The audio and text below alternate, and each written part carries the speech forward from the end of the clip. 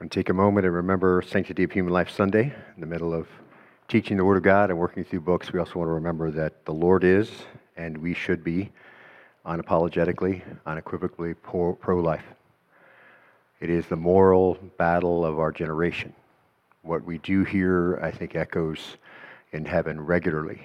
And so may that be in your mind constantly, to be praying for leaders who will lead our nation away from the culture of death. And under no circumstances should any believer ever elect someone not pro-life. It is imperative. And so I want to take our time, just kind of focus our thoughts around that before we move into our verse-by-verse study.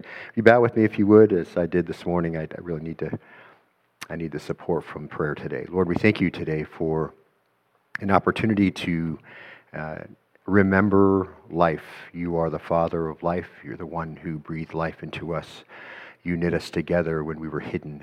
All our days were numbered before any one of them began. Father, we remember these things that you said. And Father, we want to be a culture of life, a culture of encouragement, affirmation, adoption, strengthening. And so, Father, help us to be those kinds of people. And Father, as we open your word today, as we think about these commands, as we think about the standard of holiness that's here and that applies both in the pulpit and in the pew, I pray that you will guide our hearts to understand your own words and then conform us to be like you.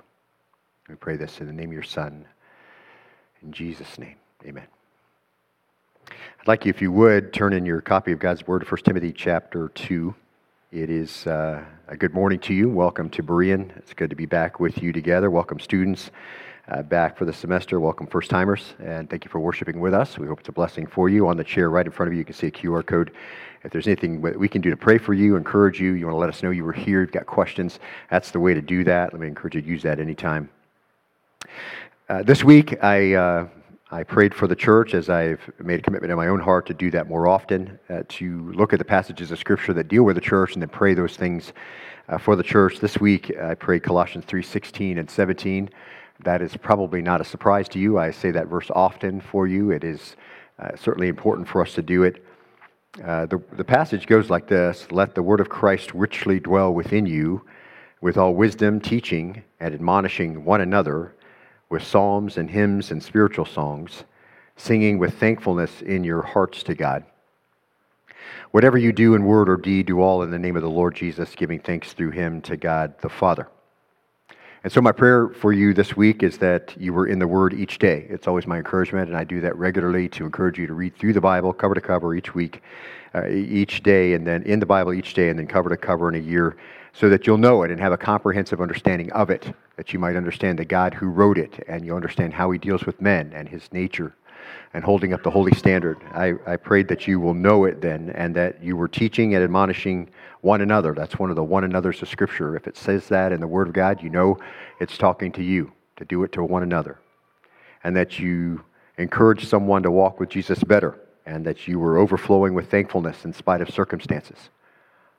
I prayed that you, wherever you were, whatever you said, whatever it is that you were allowed to do by the Lord, that you did all of that to bring positive attention to Jesus and the faith that you claim.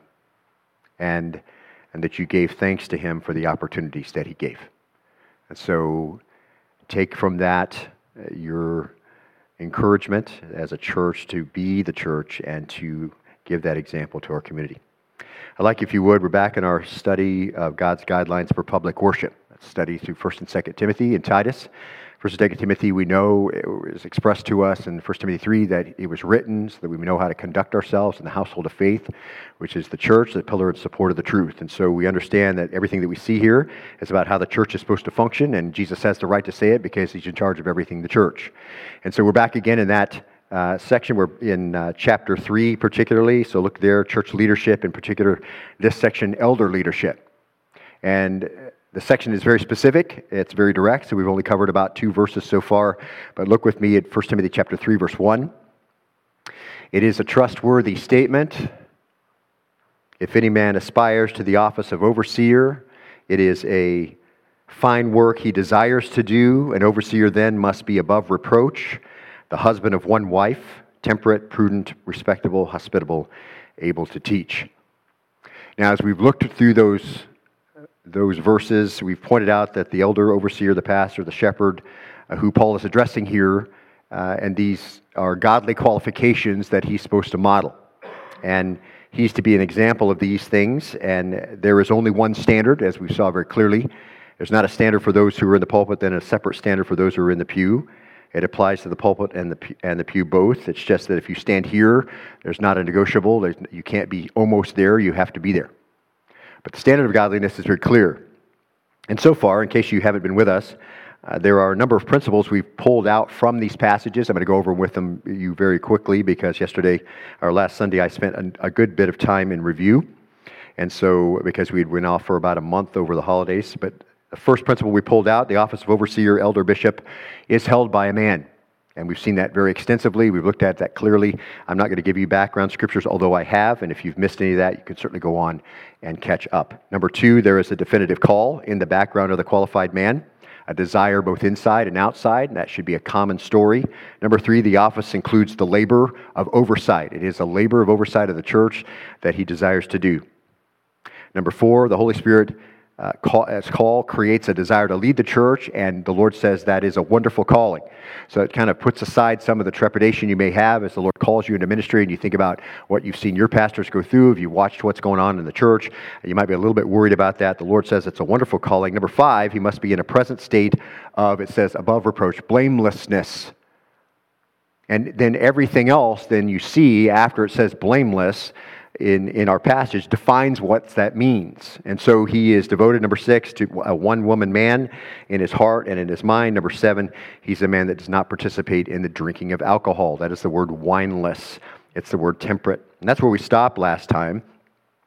That's the standard of godliness. It applies to every believer. And we looked at a lot of passages concerning this drinking of alcohol, so you could see that this is a consistent teaching throughout the Old and New Testament. And so you would understand that. If you missed any of that, please catch up. It's very, very important. Because if there was ever an issue that I find myself addressing more often than I would care to, because I think that believers would know this, it's this issue. And along with the clear instruction right here in Timothy, and we'll see again in verse 3, I gave you numerous examples and reasonings, which I'll just go over very briefly without the supporting passages. Again, I would encourage you to look them up if this is an issue for you.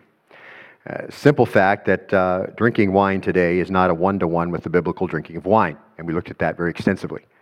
And number two, examples of literally hundreds of passages that cast alcohol in a negative light and give examples of people who used alcohol and ended up in dissipation. Compound that by the fact that no passage in the Bible condones drinking alcohol, all forbid it, or at best caution and limit its application. Compromise testimony certainly goes along with that in participating in alcoholic beverages. That inevitably creates a difficult time for you and an explanation that has to be made along with the bad example it sets for your children. Along with putting the believer in a position of taking up encumbrances and sin as opposed to setting them aside, as Hebrews 12:1 says, to put aside the weight and sin that so easily besets us and run the race to get the prize. Instead, we're taking them on and adding a vice that is rarely ever unloaded without pain and heartache. And then finally, we debunk this whole deception that it can be justified under my freedom in Christ. So very, very important that the passages in Scripture we look at today are very much in line with the ones that we can look at, the hundreds of them throughout the Scripture. And I think we should also point out the obvious meaning for temperate. That certainly applies. The word is wineless in the Greek. And there's likely a larger application extending the meaning. So we added to that at principle number 7 in guidelines for public worship and the qualifications for elder leadership. He is a man that does not participate in drinking alcohol, which allows him then to be alert and watchful and vigilant and clear-headed, which is the rest of that understanding of that passage. Anybody then in spiritual leadership must order their life in this way. It's not even an option. And this is the standard of godliness for every believer. And as I told you last week, I didn't give you my opinion. I just gave you the passages that show that this passage clearly in 1 Timothy 3 is the teaching of the general understanding of Scripture. And none of this springs out of legalism. Because as I've said before, you can avoid alcohol all day long and not be godly if you're just doing it so people think you are. And so it's an important, very important principle and one that tends to run counter to modern Christianity. So we spent a lot of time on it last week. We saw the next thing that comes after temperate is prudent. That's our next requirement, which is the principle of godliness. It's an example for the overseer has to set along with the rest of these. In seriousness, its earnestness, its soundness of mind, so as to secure a good understanding of the Scriptures, so that he can present them clearly. It also must be, and he also must set the godly standard of respectability. That's the next one. And that was our principle number 9 in guidelines for public worship. The example he has to set is the overseer has to be one whose life reflects organization. And that's not just in sermons, but a general lack of confusion, a lack of chaos in life. And of course, seriousness and earnestness, a lack of confusion, a lack of chaotic activity in the personal life, in the family, the example for every believer to follow. It's a ministry of peace, if you will. And again, it doesn't mean perfection every time. It doesn't mean that you don't ever make a mistake. It doesn't mean that plans never go sideways and fail. But it is the obvious testimony of peace in the life. Orderliness, which we're going to see later, is going to be reflected in family order. It's one of the requirements. And this is how God views the work. So it's not optional. We don't get to define Christianity however we want. Well, I'm godly, and this is how I define my godliness. We have a standard. It's not an exhaustive list, but it's certainly comprehensive. Has a lot of things to say. And this is what God expects from the elder, from those who teach and those who are stewards of the church. And we have seen with all the things we've just mentioned, they're to speak for him through the preaching of the word. They're to have his heart for the church. They are to lead and direct through the authority of the word of God. They have said, I'll go when he asked who can send. And so that by itself becomes an example. And it's a demanding lifelong task we've seen, but it's looked at by God as a wonderful thing. Elders are to rule the church. They're to lead it. They are to pray for the church and care for her and love her. They're to shepherd the congregation and guard the congregation. We saw it'll include setting policy. We saw it includes ordaining other elders. It's going to include giving a future account to the Lord, Hebrews says, of the church and of her people. And we've shown over and over they're to lead by example in life and ministry. Godliness, then, is what's described here. It's not subjective. There is just one standard for all believers, those who attend and those who lead. And that's a serious responsibility.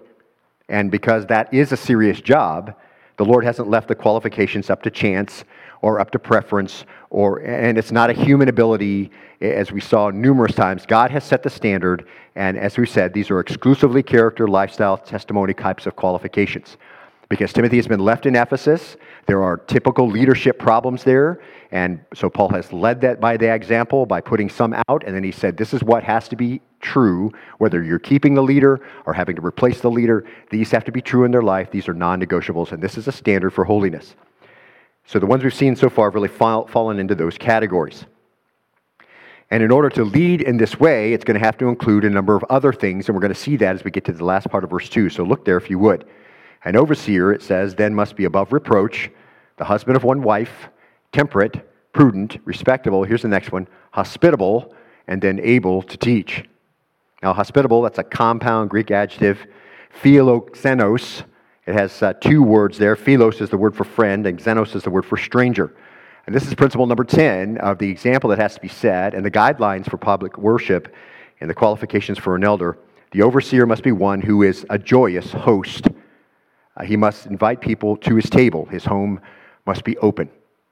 Now, as you may imagine, because this is an example that has to be reflected, this is a telltale virtue of the people of God. It's not just for those in the pulpit.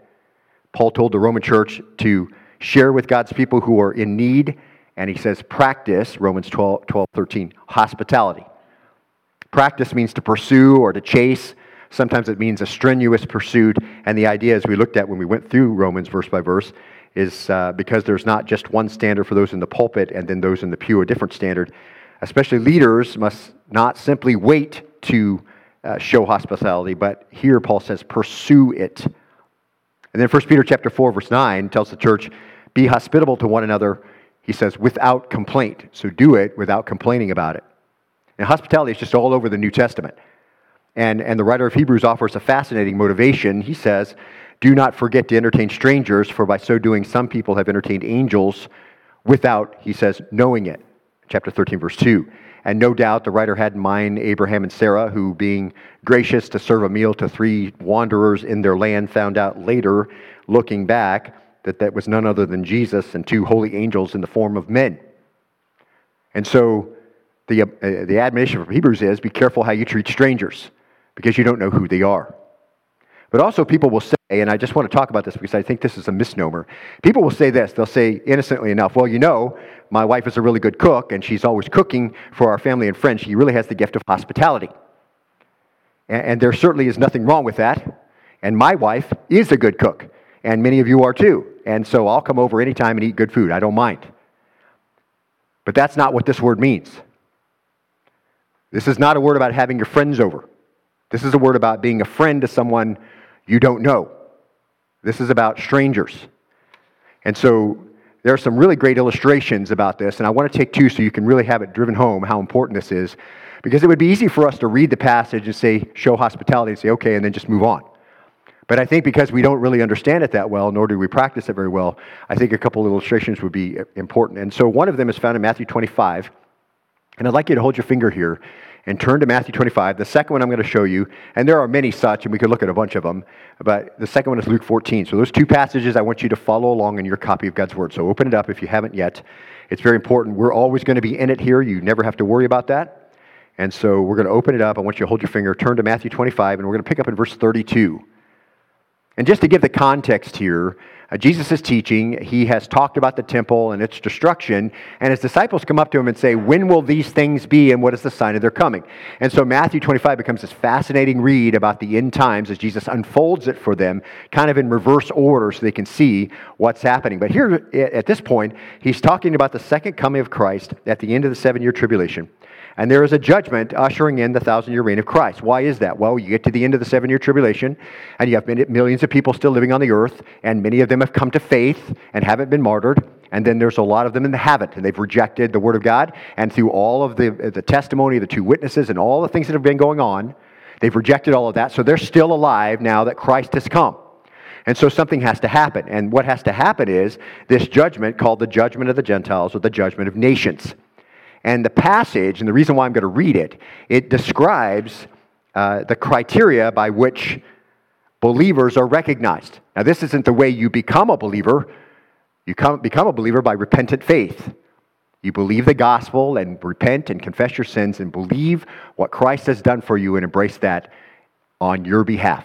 This isn't that. What this is how is it obvious that someone's a believer and someone isn't? And that's what you're going to see in the passage. And so there's some things that are indicative of salvation. And here's one of them. Now look at verse 32, if you would. I'm just going to read through, just make a few comments, and then comment at the end.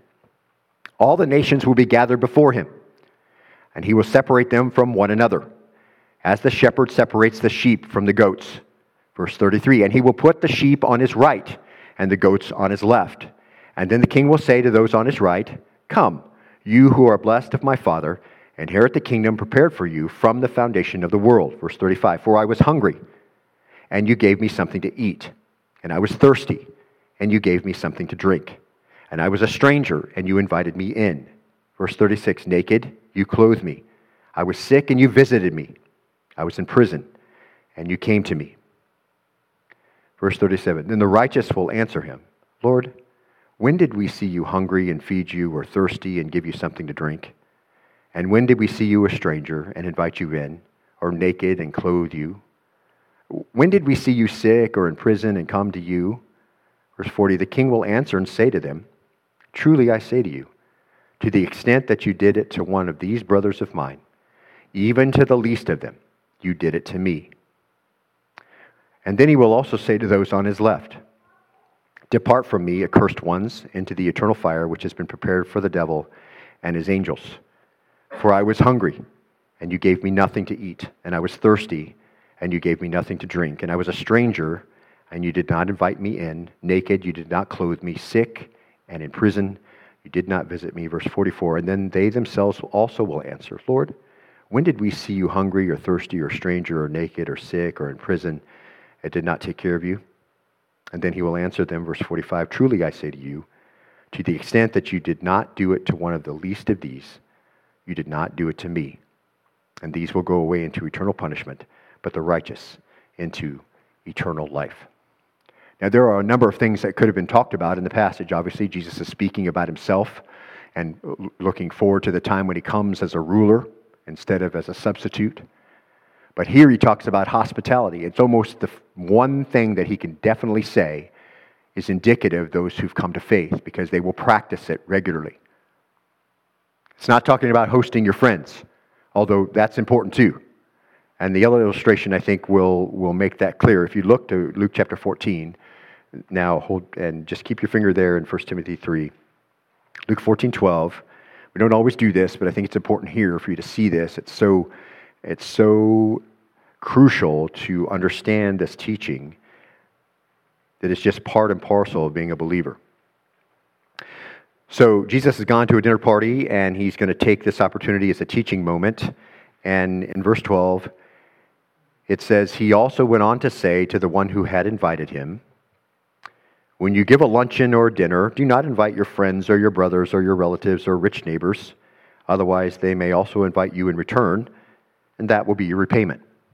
Verse 13, but when you give a reception, invite the poor, the crippled, the lame, the blind, and you'll be blessed, since they do not have the means to repay you, for you'll be repaid at the resurrection of the righteous. Verse 15, one of those who were reclining at the table with him heard this. He said to him, blessed is everyone who will eat bread in the kingdom of God.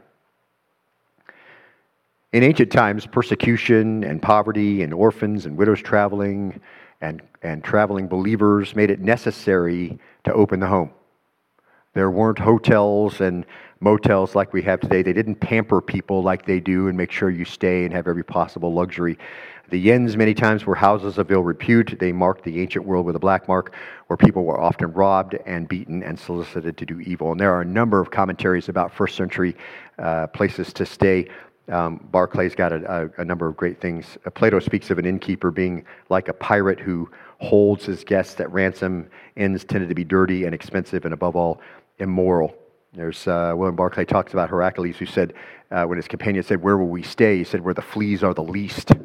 So we're not talking about luxury. We're not talking about comfort. We're talking about a black mark. We're talking about, most times, houses of ill repute, which also ended up being an inn. And in the Christian church, there were wandering teachers and preachers, and they needed hospitality. We see that often in the epistles, especially in the closing remarks. You've looked at those with me numerous times. There were many slaves who had no homes of their own. If you think of the whole letter of Philemon, Paul's plea is for him to receive Onesimus, remember? And so it's a great privilege to have them come into a Christian home. Maybe for the only time in their life as a church, we've pointed out many times, it was kind of like a little island of Christianity and a sea of paganism in the first century. And so Christian homes would be the safest, most enriching, most wonderful place of all. And as I'm sure you're aware, we still live in a world like that. We still live in a world where people are far from home. Many are strangers. Many need a place where someone will be friendly to them. And the Christian home then would be the best place of all. The door to a Christian home is supposed to be open. And the heart of a Christian family there is supposed to be open to those opportunities. And you see the mark of spiritual leadership here and of godliness in general. It's not somebody who entertains his friends. Everybody does that. And that's not a bad thing. It's just not the mark we have here. Everybody has their friends over. Everybody takes their friends out. Everybody shows kindness to their friends. And as Jesus said, when you do that and then they do it for you, you have your reward. You've already done it. They've done it to you. You've enjoyed the fellowship. And there's nothing wrong with that. As I told First Service, it's a little precursor as you take out Christian friends and they take out you. It's a precursor to the marriage supper of the Lamb. We look forward to the fellowship. And then the joy that's part of that friendship and the joy that's part of that fellowship is the joy that's going to be extended forever as we're in heaven with all those that are there with us. But you have your reward when they do it back for you, which is not a bad thing. But this is talking about people who aren't your friends. This is talking about loving strangers. And this ministry is hard. It's not easy. And it can expose you to some vulnerability and some awkwardness. And it's certainly going to put you out of your comfort zone. And if you're the kind of person that has to have a police report on everyone who comes to your home, you may have some trouble doing this. If the FBI has to do a background check, you're going to struggle putting somebody in your home. And there's always a downside risk to hosting strangers. I mean, I remember numerous times, and we started to learn better, but I remember early on we had a lot of strangers in our home, and they all had children, and they were all upstairs in our boys' rooms, and it trashed the place. Every toy pulled out, every precious item out, playing with everything, and One of our boys was standing in the closet just to get away. We learned a valuable lesson. And you have to be aware of those kinds of things. And you know, when you invite a family over, they got little kids and they all have a brand new box of crayons. You're a little concerned with that they'll redecorate your house while you're visiting.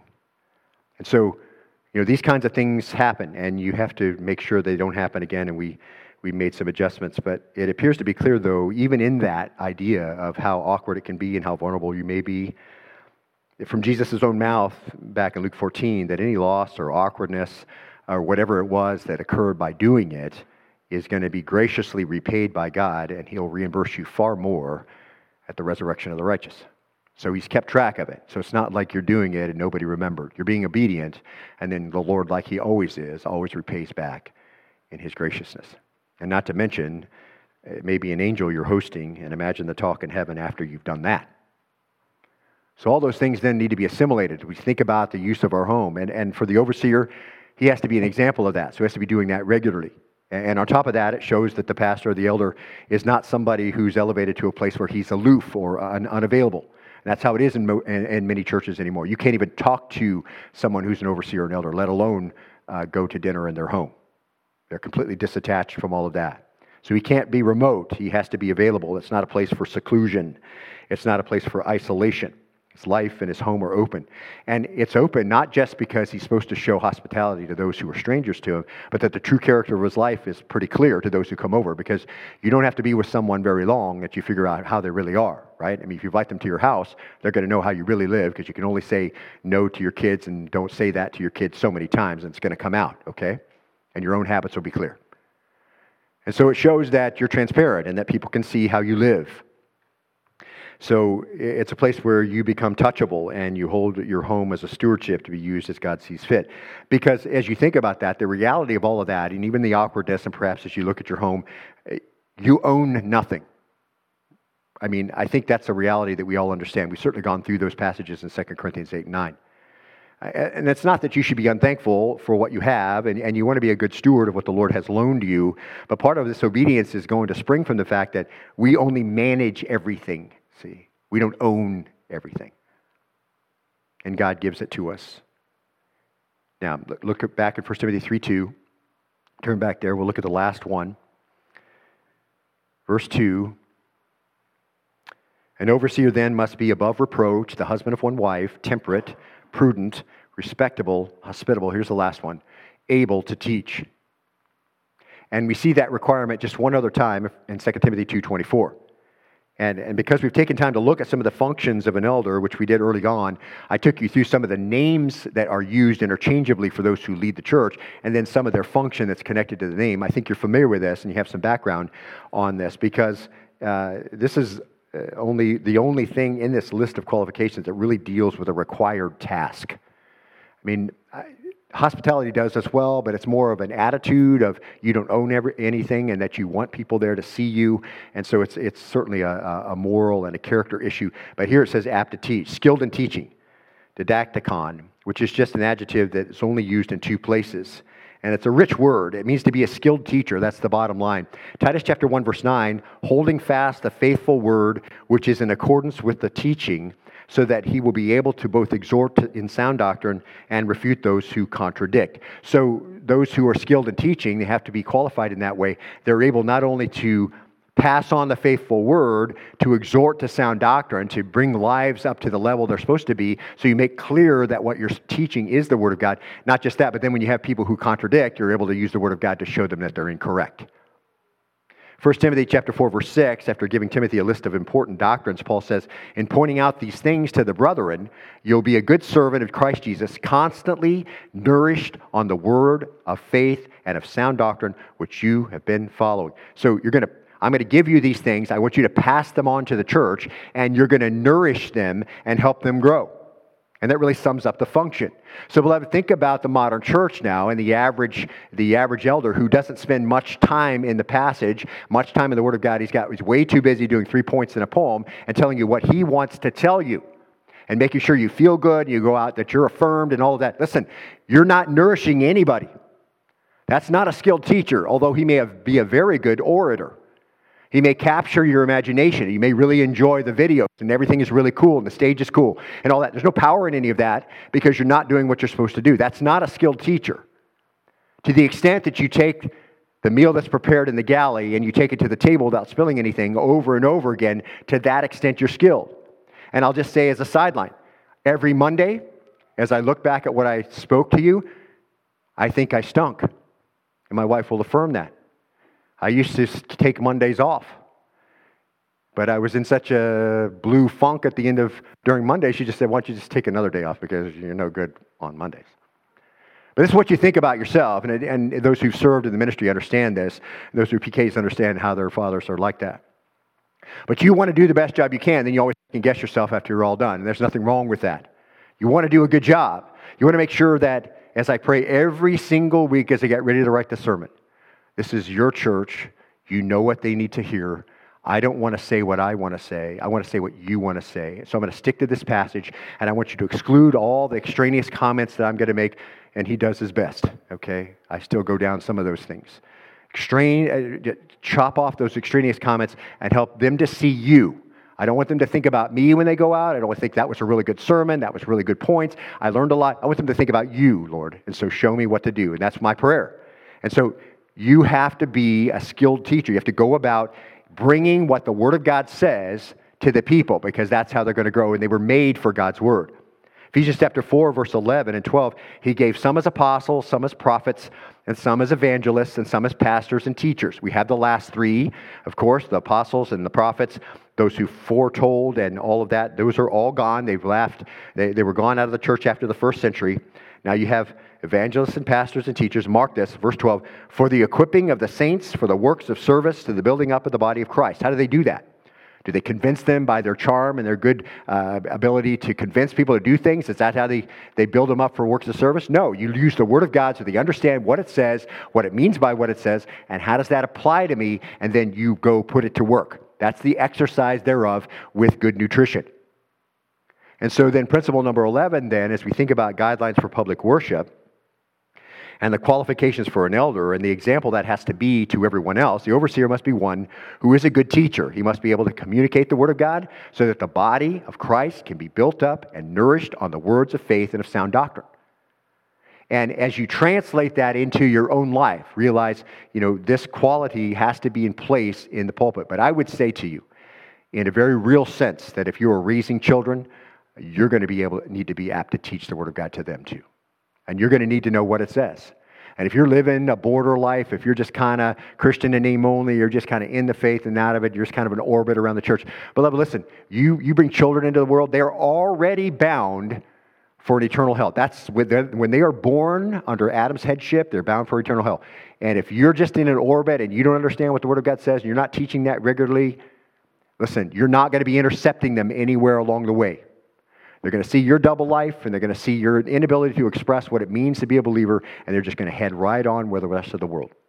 And so there is that application for you. But here, these things, Paul says, command and teach, pay close attention to yourself and your teaching, and persevere in these things. Why? It's all about teaching. Chapter 5, verse 17, work hard in the word and teaching. 2 Timothy 1:13, hold on to sound words. 2 Timothy 2:15, study to show yourself approved unto God, what? Rightly dividing the word of truth. So it's all about that, see? It's how to interpret it properly. That's the essence of everything. That's why 2 Timothy 2:2 says, these things you've heard from me commit to faithful men who shall be able to, what?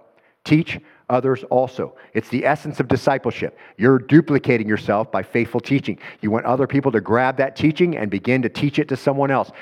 You take on the characteristics of those who lead the church, those who are stewards, and then you begin to give that and disseminate that out. It's all about teaching. Because now, here's the apostolic era. I mean, it's dying out. The apostles have finished their race. They've completed their course. There's this great need in the church for pastors, teachers, elder shepherds who will repeat what has been written down. That's the essence of sound doctrine. Repeat what's been written down. It's not Kurt's 5 points of how you can have a better marriage. It's what does the Bible say about that? Let's read that and then put that on. That's how the saints are perfected. So new converts can be discipled, and they can begin to grow. No new revelation now. okay? The things you heard from me, commit to faithful men who shall be able to teach others also. If you're listening to somebody who says, I've got a word from the Lord from you, and it's not written down in the Word of God, you need to shut it off. Because that's a lie, and that's a false teacher. The things that you heard from me, commit to faithful men who shall be able to teach others also. All the apostolic new revelations are all done. Now, as we close for today, I think it's important to note a few things with this function right here. And I know this question has come up. It seems out of place because every other requirement, every other standard, godly standard, has to do with character and testimony. And then you have this that has to do with function. And we can reconcile that, and I think that we should. And you may have this guy who possesses a really great ability in teaching, and he may be really, really good at it. But mark this. It will avail little for the great practical ends of ministry of equipping the saints and nourishing them in sound doctrine and all of the things we just talked about, unless it's accompanied by blamelessness, unless he's above reproach. Because if his life is compromising what he's saying for you to do, then that undermines the entire message, doesn't it? He has to be apt to teach, but you're not an apt teacher if what you say is not what you're doing. And every time we see this in the church, is we see these standards that are not to be negotiated with for those in the pulpit, and then those guys fall, and they get carried off in some sin or whatever, and we see this often, and it's a terrible thing and sad, and sure, they should be forgiven, they should be restored. But listen, but every time you take a guy who's not marking these things off as these are qualifications in his life, and then you put him back in the pulpit again, what have you done? You've taken the standard that was supposed to be right here, and then you put it way down here, and then people, what do they say? Well, it's not that big a deal. See, if holiness isn't that big a deal for those who lead, and this is the example they're supposed to give, then it can't be that big a deal for me either. And that's what you want to avoid. It's going to be without avail for any practical ends of ministry if he's not a one-woman man, if he's a player who's always flirting. It's not going to be, it's going to avail very little if he's not wineless, and he's not serious, and he doesn't have a sound mind. He's not organized in his ministry. Respectability. And we'll see this next time. I don't have a slide for it, but you can look back in your copy of God's Word. Look at 1 Timothy 3:3. And I'll just read it because we're going to start on it next week, Lord willing.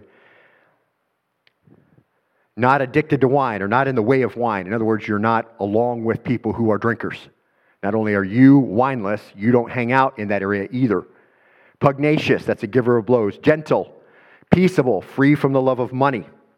He has to be one who manages his own household well, keeping his children under control with all dignity. But if a man does not know how to manage his own household, how will he take care of the church of God? What's the rhetorical answer? He can't. Verse 6, and not a new convert, so that he will not become conceited and fall into the condemnation incurred by the devil. Verse 7, and he must have a good reputation with those outside the church, so he will not fall into the reproach and the snare of the devil. So see, we just got to list off more of those qualifications, which is the standard of godliness. That's to be an example here, and of course, followed in the pulpit and in the pews. I mean, it's just really basic. If you teach one thing, even skillfully, and live another, you're not a skilled teacher. People are going to be turned away from following the teaching, even though it may be correct. See? You have to pattern your life on what you propagate in your lesson. Paul says in 1 Corinthians chapter 11, verse 1, with this we're going to close. Be imitators of me, just as I also am of Christ. Be clear, this is the challenge for every pastor teacher. This is the great hurdle that you have to get over, see? When you get all done at the end of a Sunday, that's what you want to be able to say. Be imitators of me. I just taught on a lesson. Am I living that? See? And here's the thing. It's not that you want to be the illustration you use of doing it right every time. Okay? You don't want to be the hero of every story, because you're not. I'm not talking about that. I'm just saying, and I've never said this to you, be imitators of me if I also am of Christ. It's just that in your teaching, you have to be transparent.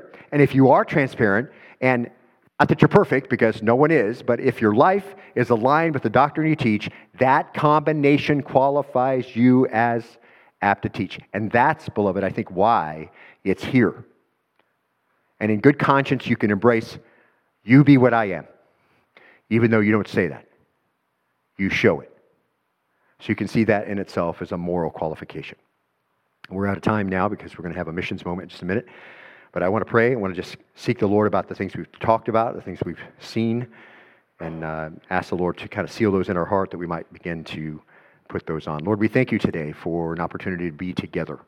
It's so joyous to be together with those like worshipers who love you, desire to worship you. It's so encouraging to know there are many downstairs who are serving our children faithfully. They came early, they stayed late, they prepared. I'm so grateful for that, Father. Thank you for those who were in the back who came very early this morning to get ready for all that we're going to do, and those people who played, and all the things that go on, those who greeted and gave you coffee. They all gave their life. Lord, I'm just grateful that that's happening. Thank you that we're a church full of young people and also children. Lord, you've trusted us with them, and this is your work, and we're very grateful for that. And Father, I pray today, as we saw earlier in 1 Timothy 2, that we're to pray for all men everywhere, for all kings and who are in authority, that we may live a tranquil and peaceful life in all godliness and sincerity. Because it's not your will, we saw, that any perish, but all come to the knowledge of salvation. So we're to pray, and in that way, impact nations. And it's not that we want to ignore those things that are close to us. We certainly spend much time praying for immediate needs and those that we love even now. Those who are hurting and those who are sick and struggling today, we lift them up and have been. But Father, we want to make sure that we're doing what you say to do and praying along with your will, which is to pray far from us, to pray for the struggle in the Ukraine, that you might bring peace there, that the church may be able to function as it should, and that you might be peace in Russia by bringing leaders to a saving knowledge of your Son, those who are their advisors, to have voices that speak truth, and that you might open hearts. And Lord, we think about Brazil, we think about India and all the struggles that are going on there. We pray for the difficulty the church is having. And Lord, we pray right now for the leaders, even local leaders and those who are kings, those who are in authority, that they might come to the knowledge of your Son. You might give favor to those who are leading flocks there, that the church might function in tranquility and peace. And for us, that we might be godly in all sincerity, that there won't be any blemish that we saw last week in Philippians, that marks us out perhaps as not truly a believer because of things we've allowed that we think is part of our freedom in Christ. And so, Father, I pray that you convict us as you desire to by your Holy Spirit. Affirm the things we're doing correctly as you always do, and knowing that your word goes out and doesn't return void. We're very grateful that we've been able to hear it this morning and just be able to act on it. It's not that they're complicated or unclear. It's just that we don't do it. And that's a heart issue. And I pray, Father, you'll draw us closer to you, into your word each day, soft hearts to identify these areas which are not pleasing to you, and the standard of holiness which has fallen short. And we do this, Father, because we love you, and we know your commandments are not burdensome. You give them to us because you love us, and you want to bless us, and we want to be in the way of that blessing, and not in your chastening. And so we pray this all in the name of your Son, Jesus, and for his sake. And all God's people said, amen.